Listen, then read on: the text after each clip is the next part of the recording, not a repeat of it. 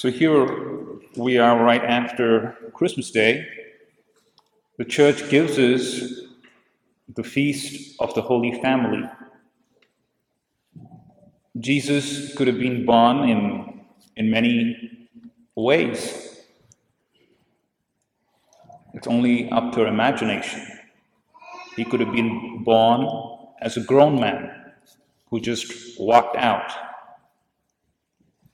Or he could have been born with Mary as a single mom. But God chooses Jesus to be born with a mother and a father. We call the family holy, but not perfect. Because when we start thinking about the Holy Family, we wonder, okay, Mary, Joseph, Jesus, well, my family can never be like that. But what Jesus is not talking, or what today's gospel is not talking about a perfect family, because Mary, Joseph had their own challenges as they were bringing up Jesus. Among the many challenges were what we encounter in today's gospel, where they just lose Jesus, and now they're anxious. They're going looking for Jesus all around.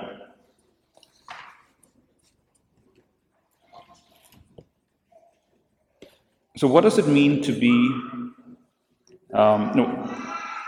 what is common? What makes this family holy?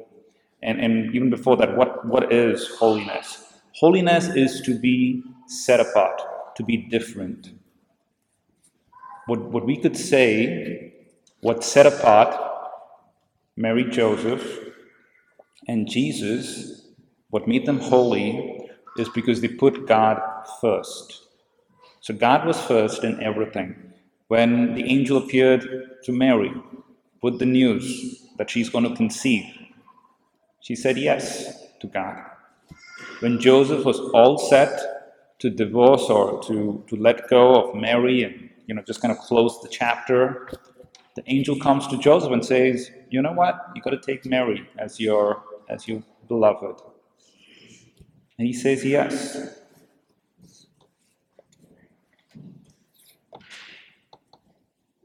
It is said that the best marriages, or I mean, in some marriage prep places, they have this image of a triangle, right? They have an image of the triangle, and both the marriage people are at the bottom, in the corners of the triangle, and up is God.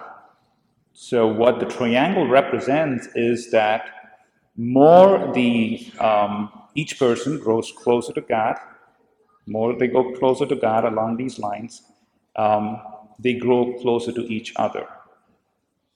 So everything is dependent on the relationship with God. So we want to grow closer as a family.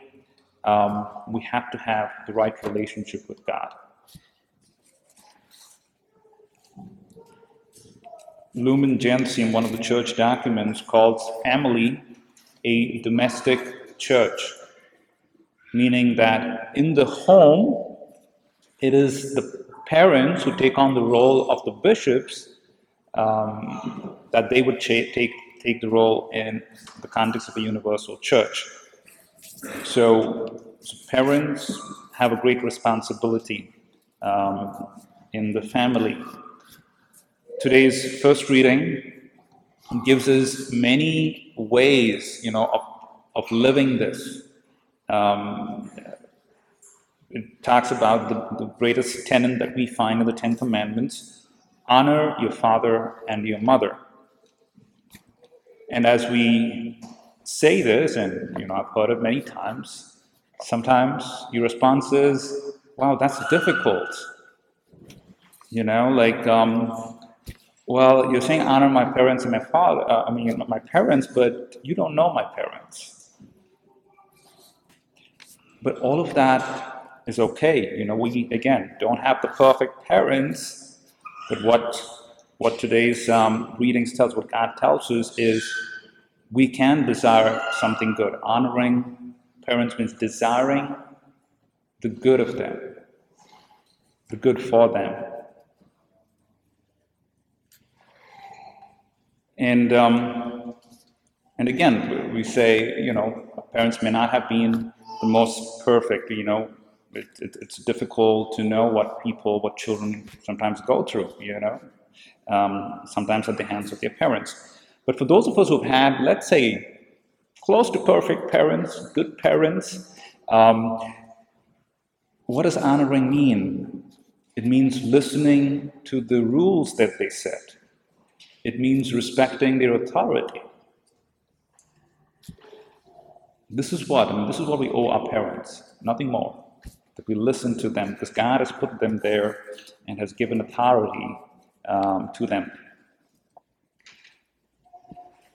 And then as we go further, in the second reading from Colossians talks a lot about, all these virtues, patience, kindness, generosity.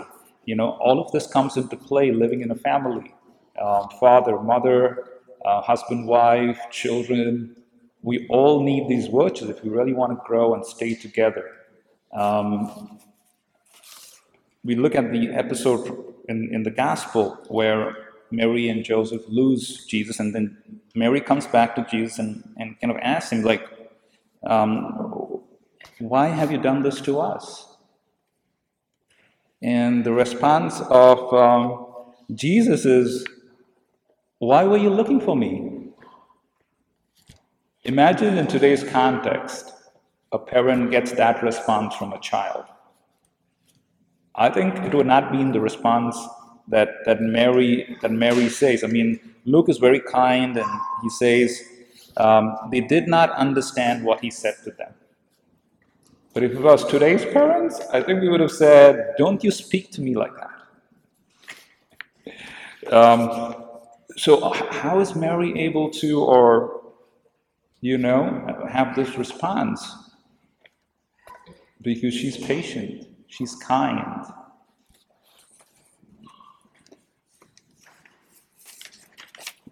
So what can we do today? Just in this season of Christmas, one of the greatest messages of Christmas is that you and I, our families, we can be holy. Holiness is not impossible. It is possible. That's really the Christmas message, that we can have we can share divine life with Jesus and the Father and the Holy Spirit. So how can we be holy? Well, three things. Prayer, daily prayer. Number two, scripture, very important, reading it. Every day, if you can read a chapter from the Gospels, or just read the Gospel of the day. So every day the church has a Gospel.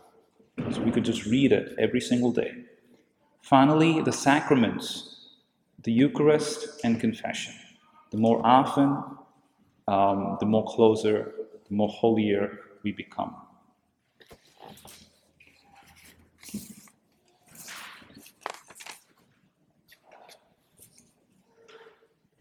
So as we prepare to receive Christ in the Eucharist, may that be our desire, that our families become holy. It's important to have holy families, especially in the context that we live in. We don't have many examples. It's very difficult and challenging to find holy families that our families may be that light.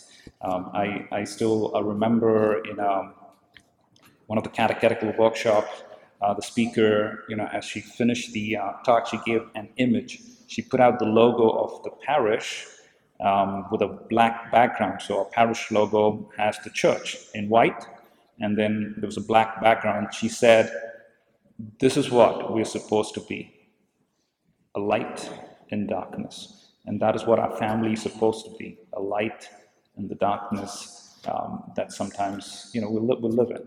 So may that be a prayer today. Happy Feast of the Holy Family.